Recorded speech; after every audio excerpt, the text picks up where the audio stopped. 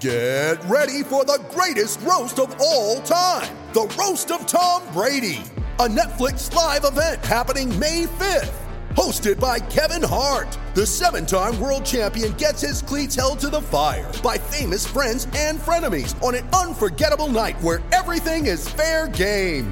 Tune in on May 5th at 5 p.m. Pacific time for the Roast of Tom Brady, live only on Netflix.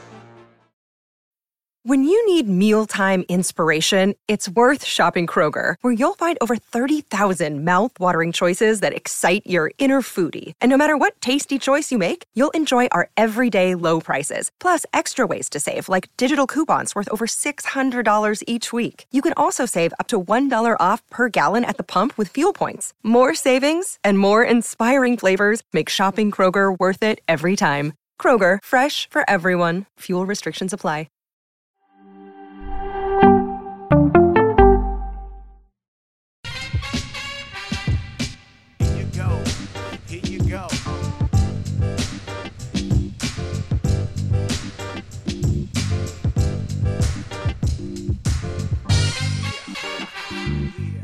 Sizzling is the nothing personal word of the day. It is Tuesday, December 6th.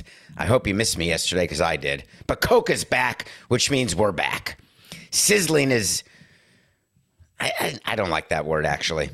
Sizzling is supposed to mean like food, like fajitas. When things are sizzling, they're hot, they're cooking. We use that word in baseball during the winter. We call it the hot stove. I ask people in baseball why it's called that. I have no answer. No one has answers. Somebody out there may. But I guess I have to tell you the hot stove is definitely sizzling because every other minute I'm getting a call from CBS. Breaking news. Let's go. Another player signed. We did a special show Friday just for Mets fans. That's the only fans I was trying to talk to on Friday night when I tried to tell Mets fans how happy you should be that Jacob deGrom is a Texas Ranger. When you have a player who has an unrealistic demand and you give in to that unrealistic demand, no matter how big your payroll is, you are going to lose at the end of the day. Because there's a limited amount of times that even the biggest markets and the best teams can overpay. Jacob deGrom says he wants 5 years. He gets 5 years from Texas. See you later. Let that be someone else's problem. What the Mets did after losing deGrom is exactly what you want your front office to do when you've got one of the biggest payrolls in the game, one of the richest owners in the game, and a team that's ready to win. You pivot and you sign the next Max Scherzer. That, of course, is Justin Verlander. Mets fans, instead of having Scherzer and deGrom, now have Scherzer and Verlander. Are you happy? You shouldn't be. Yet, because what the Mets did by pivoting to go from deGrom to Verlander is they stayed exactly where they are. We talked about this on CBS HQ right after the signing. I am happy that Steve Cohen made this signing. Mets fans should be too. Is Verlander a $43 million player? No. Is he as good as Max Scherzer? Yes. Is Scherzer a $43 million player? No. Should either Scherzer or deGrom, or Verlander be getting 2 guaranteed years the way Verlander got? Probably not. Do you think Verlander will have as good a season for the Mets in 2023 as he had for the Astros in 2022? It was his best year ever. Signing players at the height of their performance almost guarantees that you are paying for a regression. If you want to be a good team, no matter your payroll, you are trying to pay for progression, not regression. Signing a player after their best moment. I'm talking to you, Yankees and Aaron Judge, who we're going to talk about later, but signing a player after their best moment, that's generally not going to work for you. So the Mets take Verlander. They lose deGrom. Does that mean they're in the same place? Basically, yes. The reason the Mets are not wearing rings on their fingers the way Steve Cohen wants them to wear rings on their fingers is, if you recall, during last year's playoffs, they did not have enough bats. So they're talking to Nemo, bring him back. Maybe they're going to get one of the shortstops. Oh, no, they've got one already in Lindor. Maybe they're going to get a great outfielder. When you are putting your team together during the winter, you are doing it in two ways. You're doing your batting order, you're doing your pitching rotation, you're doing your defensive alignment, you're counting at-bats, and you're counting innings. That may sound crazy, but if you think about it, there's 27 outs to get 162 times. There's 9 innings to pitch 162 times. You actually allocate which pitchers are going to pitch how many innings, and that's your expectation. Then when the season ends, you go back and look at what you actually needed to get through those 162 games. Let's say you've got top 5 starters. You have Scherzer, Verlander. You're expecting 30 starts from each. Let's say they average 6 innings a start. That's 180 innings each. That's 360 innings for those 2 pitchers. If it doesn't work out that way, which pitchers took up those innings that were required? With runs batted in, with runs scored. We did it with runs scored. Most teams do. You want to score X number of runs. Where is that run generation going to come from?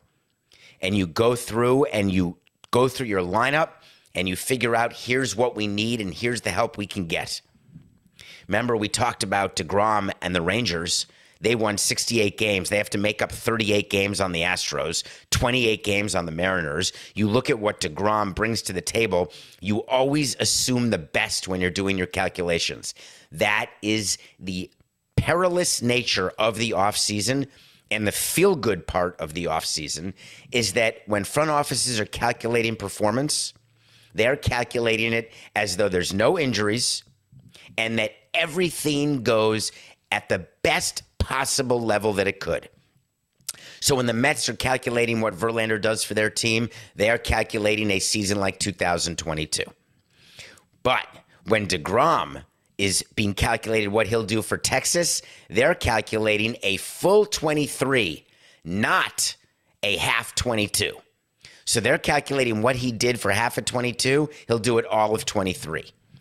It is the rose-colored glasses that front offices use, and they do it because that's what owners want. Owners want to hear upside. They want to know how close they are to a World Series, what their chances are of making the playoffs, what the rotation will look like, how much money to leave in the budget to add people at the deadline. All of these things, the trade deadline, all of these things are what's being discussed. So the winter meetings happen. All of these baseball people are in one place in San Diego. And this is when agents and the union are at their best. Have you ever tried to manipulate someone in a relationship or in a work relationship or in a personal relationship? The best way to manipulate someone is to get them to feel as though they need something that they don't necessarily need at that moment. But you want them to take it at that moment. You want them to say something at that moment. So you give them that sense of urgency. However false it is, that's what the union and agents try to do. How does that manifest itself?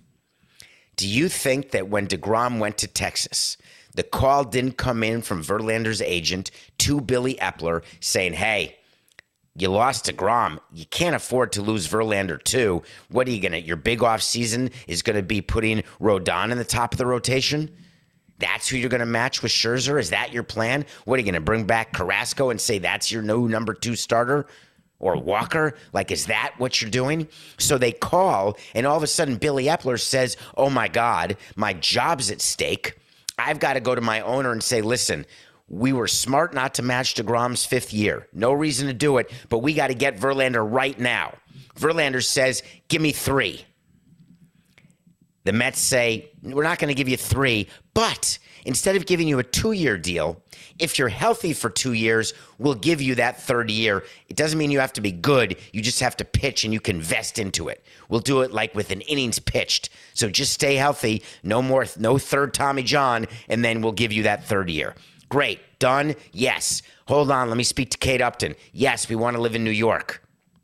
It's that fast. That's how Verlander gets signed. That's why teams need players to make decisions so they can figure out what their plan B is. It's possible the Mets always had Verlander as a plan B to DeGrom. That's why they were able to easily pivot, but that doesn't explain why they had to bring Verlander all the way to Scherzer's 43.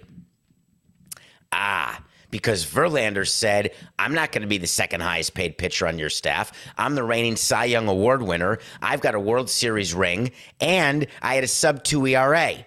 That means that I have to be the highest paid. The Mets say we're not going above Scherzer. But what got Scherzer to 43 in the first place? It was totally random. That's the creepage that the union loves to see. All of a sudden, the higher end salaries get higher. They creep just a little more. A $43 million player? Unheard of. And now there's 2 on the Mets. So what happens when Verlander signs with the Mets? Now all of a sudden you've got other teams looking for pitching, and they're saying, now we're down to Rodon. Now we're going to have to offer him that 6th year. Because there's 4 teams that want him, and we can't be the one left holding the bag. Because the owner walks in to the suite at the winter meetings or picks up the phone and calls his baseball people and says, don't let us be the people who lose the game of musical chairs. That is what happens in these front offices. It's the insecurity of being the last team without a place to sit. That's exactly what's happening in the shortstop market, by the way. Word comes out yesterday.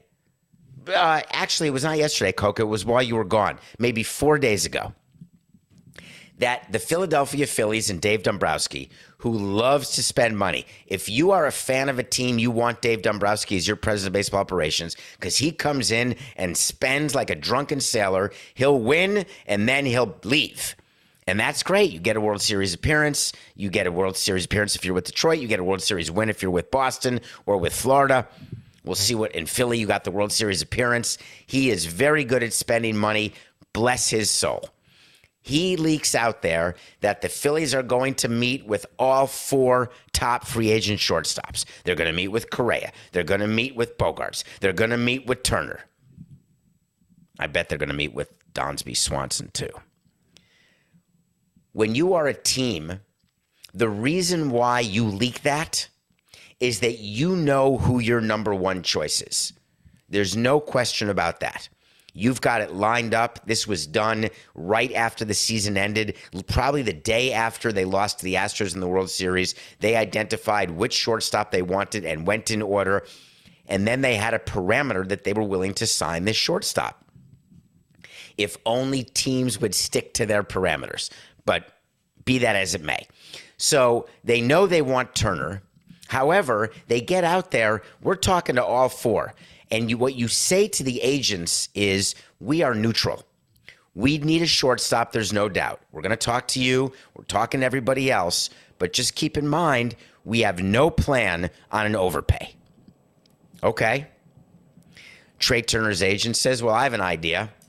I will be a Philadelphia Philly right now, except I want to be there my entire career. I want to be Bryce Harper.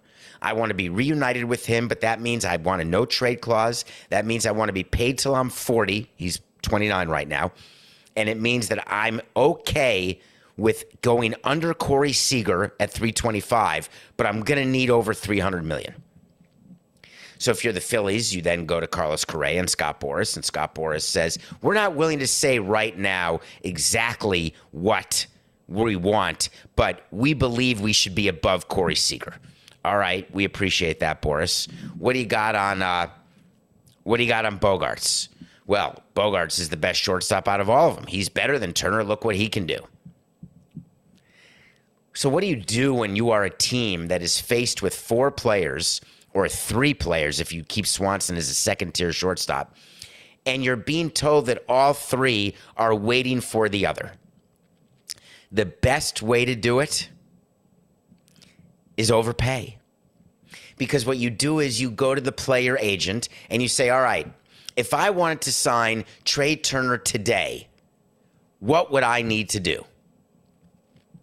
That's when you have no leverage. Can you imagine negotiating in a style that simply says, I have to have this. I can't walk away. Yet you leaked out there that you're willing to sign all the shortstops. Yet word gets out that Turner's really your number 1 choice. Then Turner's camp leaks out that they've had multiple meetings with the Padres. The owner of the Phillies, John Middleton, who's willing to spend stupid money, who came this close to winning the World Series, who, given that, is even more desperate now than he was last year, and he's been desperate for years.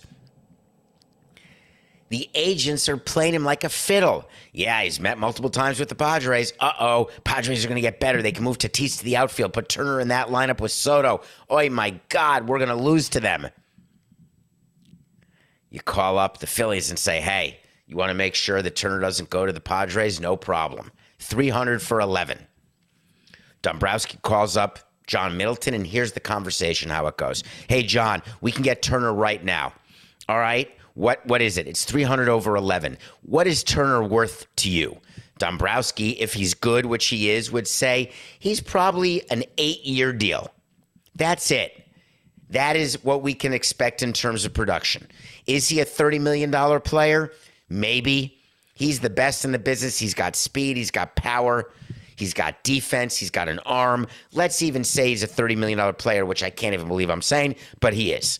All right, that's $240 million. It's going to take $300 to get him.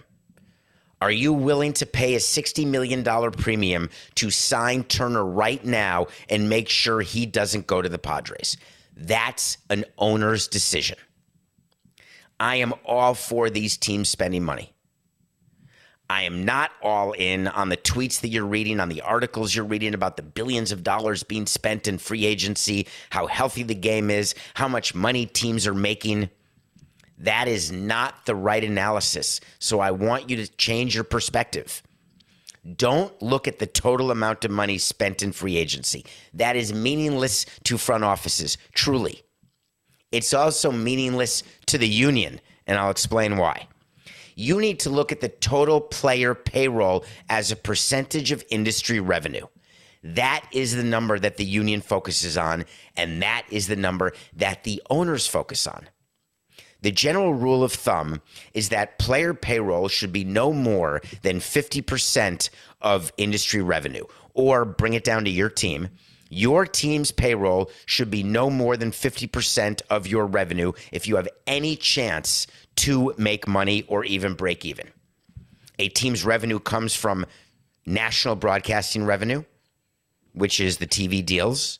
It comes from local broadcast revenue, the local RSN deal. It comes from gate revenue, food, merchandise, parking, all the things associated with hosting a game. That is your local revenue. Add up your national revenue. Add up any revenue sharing you get from the other teams or subtract revenue sharing you have to give to the other teams. That is your annual revenue. Some teams take annual payments that are one-time only. Strike that, Coca, 4869. Some teams take a one-time payment, add it to their annual revenue, and pretend that's their annual revenue. Here's the example in your life. If you wake up tomorrow and find under your mattress $10,000, do you believe that your annual income has gone up by $10,000? No. You've got a $10,000 extra payment, extra money to use this year. Major League Baseball, about a week ago, sold 15% of BAMTech, which is a company they started, they ran, they built from nothing. Bob Bowman did. And they sold the remaining 15% to Disney, and each team got $30 million. That means that each team has an extra $30 million in its revenue this year, but not next year. So if you make the mistake of thinking, hey, I can sign an extra $30 million player and he's paid for, he's free this year, what am I going to do next year? Some owners say, oh, worry about that next year. There'll be another one-time event next year. In your personal budget, in your business budget, don't ever say that a surprise revenue boost is guaranteed to happen. Don't budget for it. If it happens, great, but don't assume it's going to happen. So teams have this extra money this year, in theory, this $30 million each. They also got extra distributions because there's a collective bargaining agreement for 5 more years. Let me explain. Major League Baseball withholds money from its teams. like the national broadcast revenue, they withhold money in a separate account. They keep it as a strike/lockout fund. They keep it in order to have a built-up war chest in case they go to war with players. Once they know there's a collective bargaining agreement in place and there's quote-unquote labor peace until 2027, the commissioner releases a large part of that war chest back to the teams. It is the team's money to begin with, but the commissioner has the right to decide how much of that money is going to go to each team. The only rule is whatever you give to the Yankees, you have to give to the Marlins. It is the same amount for all 30 teams.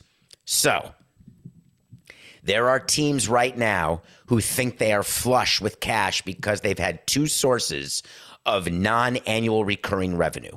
They've had the BAMTech sale and they've had the release of the money from the strike fund. So, they're spending this money.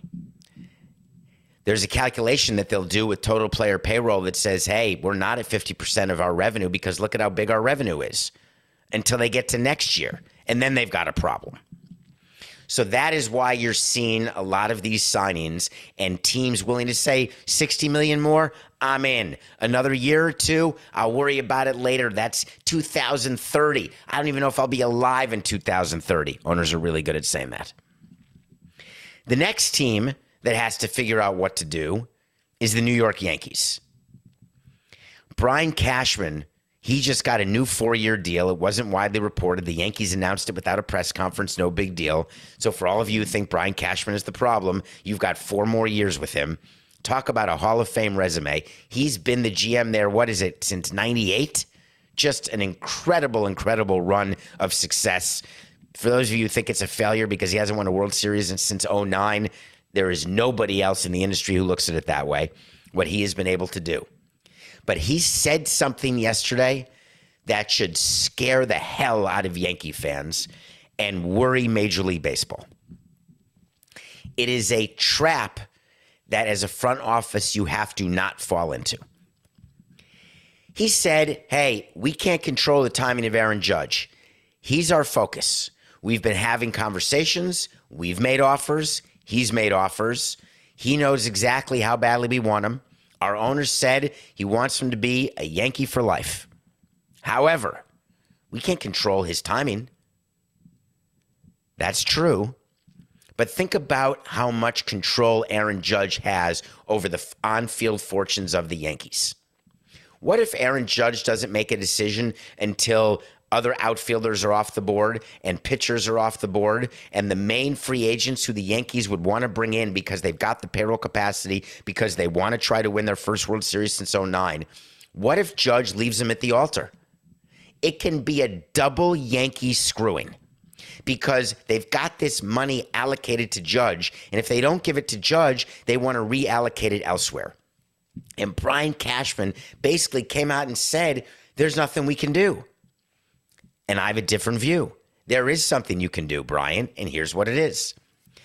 Make your last and final offer to Aaron Judge if you've got the cojones to do it. If you've got ownership support and you know you're overpaying for Judge, and rumors are everywhere, obviously from agents, that Judge is going to get 9 years, which is patently absurd. But let's say 9 years at $40 million a year.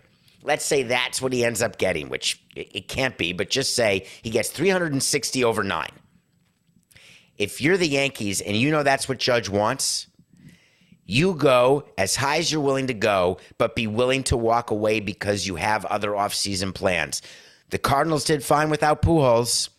Teams do okay. You should be looking at the total amount of money your ownership is spending of the team you love, not a particular player. So let's say you're willing to give Judge $340 million. All right. You go to Judge, we have $340 over 10 years for you, let's say. Making up a number. I need to know within 48 hours. And I'm serious about this because if you say no, we are going a different direction.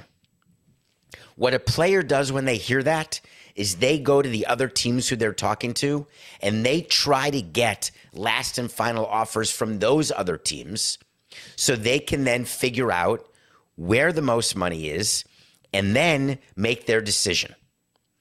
But in order for that leverage to actually happen, you have to have the first team make the demand of the player and make sure that demand has consequences. Sadly, most teams aren't willing to do it because they don't want to offend their player. Because the first thing the agent says when you go to a player and say, here's the offer, you've got a day to decide. The agent says, that's how you want to treat the player? Do you think that's really showing the player how much you want him and need him and love him and how much he means to your organization?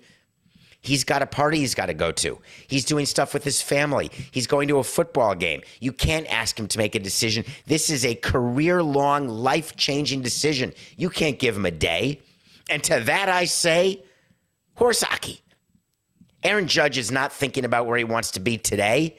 He knows exactly what he wants to do. He's always known what he wants to do. You think that Jacob deGrom, just on a side note, woke up one morning and said, how about Texas? No. His agent met with Texas and said, hey, he'll go to Texas, but it's going to require a 5-year deal to do it. It's all planned and organized perfectly by the player representatives. And in order to make things fair, you have to act that strictly if you are on the team side. But unions count on management not doing that. And in baseball, we see time and time again, teams who are not disciplined, teams who are willing to pay more than they need to because they want something done prematurely, like now. It's the off season, folks. Winning the offseason, it's fun. It feels good. But guess what? The overwhelming odds are you're not going to win the World Series. There's a 29/30th chance that you are not winning the World Series next year. And you're going to have the players for years and years and years. Or you're going to have to trade them and get pay for them to leave. Oh, it's a whole thing. Aaron Judge is deciding likely, right, between the Giants and the Yankees. It's weird. You had Cashman talking about Judge. You had Farhan, who's the GM and president of baseball operations of the Giants. He's talking about Judge. He said those conversations are continuing. We're just trying to put our best foot forward. The process continues. But obviously we have really, really strong interest. We thought it was a really productive visit a couple weeks ago. Brian Cashman has to comment. Listen, if Aaron Judge signs somewhere else, do we pivot and do something else? Do we remake ourselves completely? I have no idea.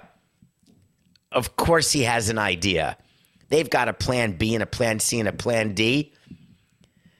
I never understood why GMs would speak about free agents until I was running the team. And then it was very, very clear. I wanted excitement in my market. I wanted them to know, hey, we're in. We're trying. We're going to make an offer that if he doesn't accept this, what do you want me to do? What else can I do? Here's the downside. When you tell your fan base what you're doing, like Farhan did in San Francisco, and Judge goes to the Yankees, Giants fans are going to say, hey, you had that money allocated. Why don't you spend it on 3 different players or 2 different players? And the answer is, you then have to tell your fans, no, that was just special money for Judge. So we were always chasing our tails when we would try to use the public, sort of the media, to make our fans happy about what we were doing or try to explain and rationalize our existence. We always knew that there was short-term arguing that we were doing. Hey, we're in on this guy, we're in on that guy. But then long-term, if we're not going to get the guy and we're not going to reallocate the money, we're going to have more explaining to do. But again, when you're dealing with PR, I get it. When you're in the front office, you don't worry about tomorrow's bad news. You worry about taking care of today's good news. So we're going to keep at it with these winter meetings. There'll be more signings. We'll do an emergency pod maybe if Judge signs, but we'll likely keep touching on it every day as these winter meetings continue through this week and as these free agents begin to come off the board more and more. The landscape in baseball is certainly changing, and we got it for you here on Nothing Personal. All right, when we come back, I watched a movie that needs to be discussed, and then we're going to talk some football because I did it, right? I said I wouldn't do it, and I did it. I watched Deshaun Watson. We'll be right back. Mother's Day is around the corner. Find the perfect gift for the mom in your life with a stunning piece of jewelry from Blue Nile. From timeless pearls to dazzling gemstones, Blue Nile has something she'll adore. Need it fast? Most items can ship overnight. Plus, enjoy guaranteed free shipping and returns. Don't miss our special Mother's Day deals. Save big on the season's most beautiful trends. For a limited time, get up to 50% off by going to BlueNile.com. That's BlueNile.com. Love collecting things? Time to add Goat Guns miniature models. These gun models are 1/3 to scale and 1/10 the cost of the real thing. These little bad boys are 4 to 11 inches in length and weigh up to 1 full pound. Build, collect, and customize your Goat Guns collection with attachments. Build your dream collection at GoatGuns.com. Welcome back to Nothing Personal. I'm David Sampson. Missed you yesterday. Thanks for being back with us today. Thanks for rating, reviewing. Please subscribe to our channel on YouTube and tell your friends about Nothing Personal. Keep giving me movie suggestions. We are in the best time of year, not just for free agency or for building your team or the fact that we have NFL playoffs coming up. No, it's Oscar time. So many movies to see, so many good movies. I want to review one of them. It's called The Triangle of Sadness. If you haven't heard of it, it's available for either rent or purchase for $15 to $20 on wherever you're streaming, Amazon or Apple, doesn't matter. It's a movie that stars Woody Harrelson and Charlie Dean. It's a movie that is incredibly bizarre. So here's the story. It's about people who find themselves pretending they're Gilligan. So I don't want to give it away, except to say there may be a 3-hour tour. Except to say there may be a Survivor aspect, as in the game show that I was on, to this movie. Woody Harrelson has become, and side note, rest in peace, Kirstie Alley from Cheers, who passed away yesterday, only at 71, short illness with cancer. That is too young to die. Forgetting her Scientology, all I can remember right now is the comfort of seeing her on Cheers walk into that bar. Look Who's Talking, the movie, so many different things that she did. Thank you, thank you, thank you. So Woody Harrelson, who started off as this sort of bumbling idiot on Cheers, this adorable guy, has turned into this major character actor. This chapter in his career, he's a serious actor who gets very interesting roles, who makes very cool choices. He's not the major star of Triangle of Sadness. He plays the captain of a yacht. But he plays it in this over-the-top way. And one of the most memorable scenes of the movie is when there's bad stuff going on the yacht. It's what he and one of the passengers are doing. And suffice it to say, there may not be much acting involved, but there's a lot of drinking and drugs. Maybe they didn't do drugs, but they certainly got hammered. The movie itself is worth watching. People are very, very interested in this movie because they either love it or hate it. So it sort of reminds me in that way, The Shape of Water, the Oscar award-winning movie where people either loved it or hate it. I don't view this as such a binary movie because it's so interesting that even if you don't love it, you will appreciate it. So I think there's either a like it or a love it. I don't think anyone's going to hate it. It's called The Triangle of Sadness.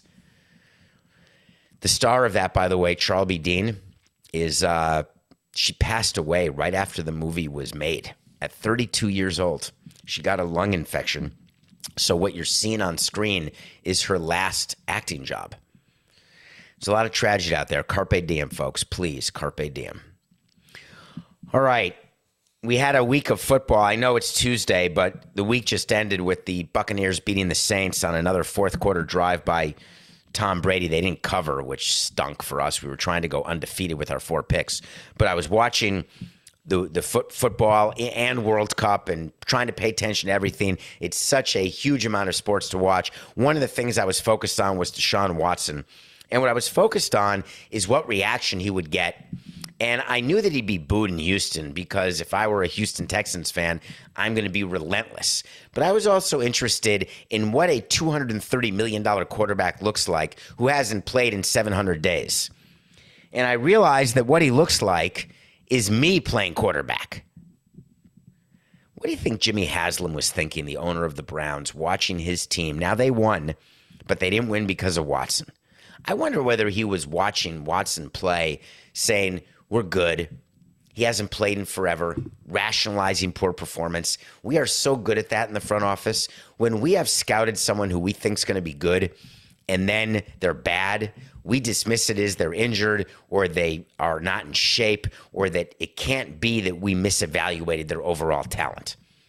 Right? Haslam is not going to say that Deshaun Watson's not the best quarterback in history. He gave him the most money. He created all these issues, the possible collusion of football with owners saying we're never giving quarterbacks that again, that level of guarantee. But after a game, you're not evaluating Watson if you're the Browns. Not even after 2 games or 4 games. You get to say the rest of this year, if the Browns don't do well or if Watson doesn't do well, you get to dismiss his performance as an anomaly because he didn't have training camp, he was suspended, and he hadn't played in so long. Next year, it comes back. If he has another bad year, you say, hey, we got him 3 more years. It's a 5-year, $230 million deal. He's just getting his feet wet. All the distractions of all the lawsuits. You keep kicking the can of rationalizing down the road. We all do that in our lives, don't we? I do that in so many different places, right? You kick the can. You're not willing to admit that your viewpoint is wrong or that your analysis was wrong or that your assumptions were wrong. You're only willing to say, hey, it all works out in the end. And if it's not working out, it's just not the end. We say that about players all the time. We say it about relationships all the time. But at some point, you have to realize, man, we screwed that one up. And that's when you release a player. The Panthers looked at Baker Mayfield and they said, I got to tell you, forget the juice not being worth the squeeze. Like, this guy just sucks. We're getting rid of him. Baker Mayfield, one of the great disappointments, I would say, in football. Gone. Is he going to be a 49er? If you're a 49er fan and you've won 5 games in a row and your number 1 quarterback, Trey Lance, is out for the year, your number 2 quarterback who you were trying to trade, Jimmy Garoppolo, who came back and was dominating, got hurt, he's out for the year. You have the Mr. Irrelevant as your quarterback. That's an expression, for those of you who don't know, for the last pick in the NFL draft. I don't mean the last pick by your team. I mean the last pick total. That was their starting quarterback yesterday who led the Niners to a win over the Dolphins. Do you go with him when you've made the trade deadline acquisition of McCaffrey, when your team has won 5 in a row, when you're a legitimate Super Bowl contender? Do you stay with Mr. Irrelevant, Brock Purdy, or do you say, hey, let's go after Baker Mayfield? Hear me now, Coca. This is sort of an extra wait to see because we're going to get to a wait to see later in the show. In the next few minutes, Baker Mayfield is not going to the Niners. If you are the Niners, you cannot bring Baker Mayfield in. He's a distraction. He's ineffective. Other than that, he's perfect. So book that. Wait to see when we tell you something's going to happen. If it happens, great. If it doesn't happen, we revisit it. And we do revisit everything. Coca, did you release the list of all wait to sees plus picks of the day plus movies that were reviewed? I thought I saw you do that on Twitter. I don't know if we can do that on another place where people who don't have Twitter can see it, but I get all these requests all the time to see what our wait to sees are or what our movies that we've reviewed if people are looking for movies. Let's talk about that after the show, okay? All right, back into it. Ready? 2, 6, 69. Nothing personal pick of the day. We gave you 4 picks on our show on Friday. We had the Grizzlies over the Sixers, that one on Friday. Sadly, the Netherlands beat the USA on Saturday. We picked it. World Cup. Side note here, Coca. Are you still watching the World Cup now that the USA is out? I am. I am hook, line, and sinker all in. I'm not all in on Ronaldo going to Saudi Arabia, but I'm all in on watching these games. If you are a fan of the USA, you have to be proud. This is like the 2nd youngest team or the 4th youngest team in the whole World Cup. We're hosting the World Cup in 26. Netherlands was just better. We need better offense. But man, what a run. I saw on social media people saying, oh, we're disappointed. Should have been better. It was an okay showing. You made it out of the group stage at the World Cup. You got to the knockout round when you weren't favored to do so. I'm in. That's a good run. But we picked Netherlands over the USA. yesterday 2 days ago on Sunday, I watched the Bengals and the Chiefs. Remember we told you about that Patrick Mahomes contract? That contract where he wins all this money for being the Super Bowl MVP or the league MVP. Meanwhile, he can't beat Joe Burrow and the Bengals. The Chiefs, who are supposed to be the team of yesterday, today, and tomorrow, they're not even the best team in the AFC. The Bengals beat him again, 27-24. We had that nailed for you. Remember we told you that was a sucker bet? When we say things are sucker bets, get on it. The Bengals were getting two at home, but people were scared to take them because it was against Patrick Mahomes and the Chiefs. The Bengals are good. And then last night, I don't want to talk about it. We had the Bucs covering 3.5 over the Saints. Whatever. They only won by 1. We are 141 and 118. All right, tonight, let's talk about the Lakers. Anthony Davis put up double nickels. 2 weeks ago, Lakers are done. What do? Fire Ham. LeBron's over the hill. Let's focus on when he's going to beat Kareem's all-time scoring record. AD's injured. Westbrook stinks. He's coming off the bench. 2 weeks later, the Lakers are almost the number 6 seed. They've got to add at the deadline. Russell Westbrook has taken that role as the 6th man, and he is the best influence in the locker room, on the court. He has taken that bench, and he's made them their own unit. Anthony Davis is the MVP of the league. He's going 30 points, 10 rebounds every game. Forget Luka. Forget Jokic. Our guy is AD. LeBron's finally got the help he needs, and he's got the big 3. They're back. It is so funny what fans do. We're all so fickle, aren't we? How hard is it to run a team dealing with an audience that is that fickle? Man, I'm not asking for you to play a violin for me or anything, but let me tell you, it's not easy. But I'm on the Lakers bandwagon. Lakers plus 4.5 against the Cleveland Cavaliers and Donovan Mitchell. Now, if there's load management tonight, I'll be pissed because I think the Lakers are plus 4.5 with everyone playing. I mean, the Cavs have been great. Donovan Mitchell's been one hell of an ad for them. That said, we're taking the points. All right, something happened in the NBA yesterday that deserves your attention. And this happens way too often. And I want it to stop. Unfortunately, it's not going to stop. Maybe ever. Leaks are a part of the game. They're a part of the world. Leaks happen in Washington. Political leaks happen. They happen in your business. There are people talking at the water cooler. There are people who have information. It's called insider information on Wall Street. Leaks happen in sports. I've told you that I'm the author of many leaks when we're trying to manipulate a market. When we're trying to get information from someone in the media, we give them something, we get something in return. It's all part of the rules of engagement. Yesterday in Atlanta, there was a big hubbubaloo about Trae Young, their superstar, and their coach, Nate McMillan. Apparently, Trae Young has Nate McMillan in his crosshairs after having had the previous coach fired. Nate McMillan is the current coach of the Hawks. Nate McMillan got a 4-year deal this past season, so he apparently was the choice of Trae Young to coach this team. Because make no mistake, Trae Young is in charge of the Atlanta Hawks, not Jamie Gertz. If you know, you know. Watch the lottery with the Hawks. You'll know what I'm talking about. Trae Young is hurt. Trae Young doesn't show up at a game. Word comes out that Nate McMillan and Trae Young had a fight. They're at odds. Trae Young doesn't like Nate McMillan. Trae Young stormed off and chose not to support his teammates at a game. A member of the media goes up to Trae Young and gives an interview. In the interview, he says, hey, what happened? Why weren't you at the game? It was a Friday night game a couple days ago. Trae Young said it's private. The story leaked. Don't know how it leaked, but I'm not going to talk about it. We're a family. It was private. It was taken care of privately. But hey, Trae, how do you explain why you wouldn't be at a game? It's private. I don't need to tell you. Hey, Trae, let me give you another chance. No matter how hurt you are or what fights you may have had with a player or a coach, why would you not support your teammates? I told you once, I told you thrice, I'm not talking about it.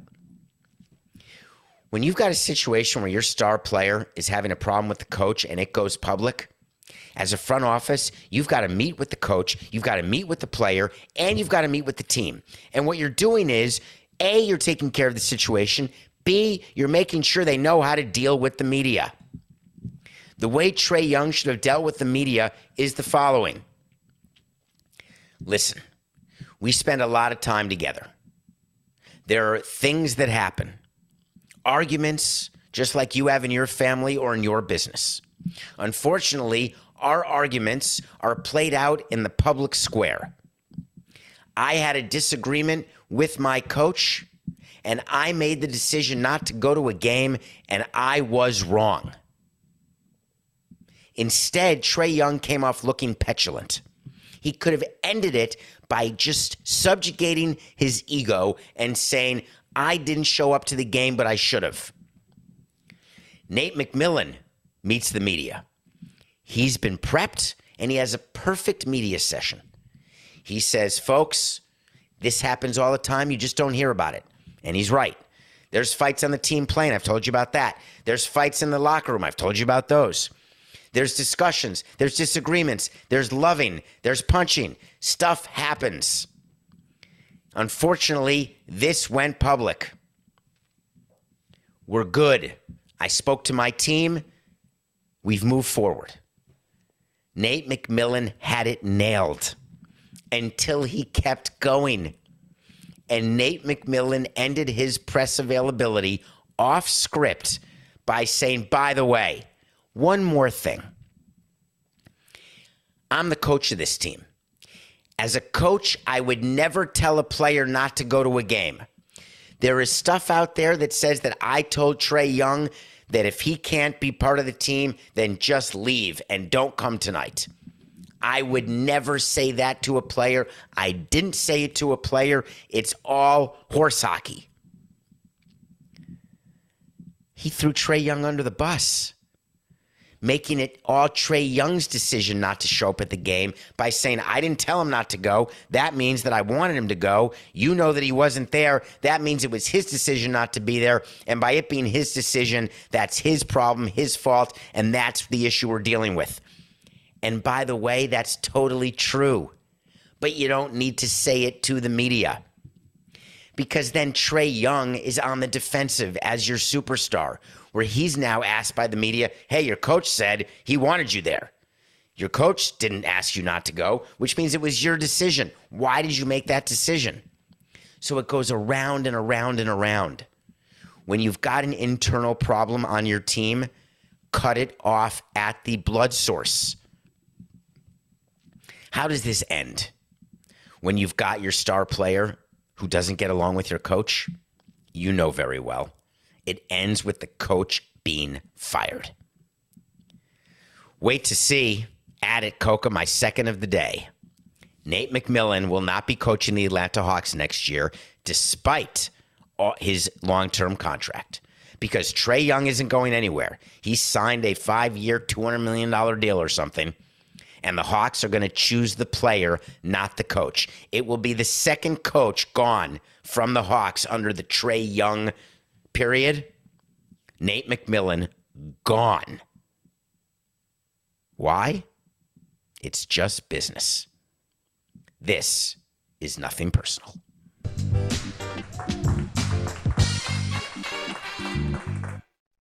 It's happening daily. We're being conned by the institutions we used to trust. The mainstream media is distracting us with meaningless headlines instead of focusing on the harsh realities facing American families. Time is short before something big happens, and that's why so many folks are preparing. They're becoming self-reliant by investing in emergency food storage from My Patriot Supply. Go to MyPatriotSupply.com and secure 4-week emergency food kits for each member of your family. Each kit contains tasty breakfasts, lunches, and dinners, averaging over 2,000 calories per day. Save $50 on each 4-week food kit you purchase. Plus, get free shipping on Ready Hour 4-week emergency food kits. You're not ready if it's not Ready Hour Foods. At My Patriot Supply, you can also get solar power generators, water filtration units, heirloom seeds, and survival gear.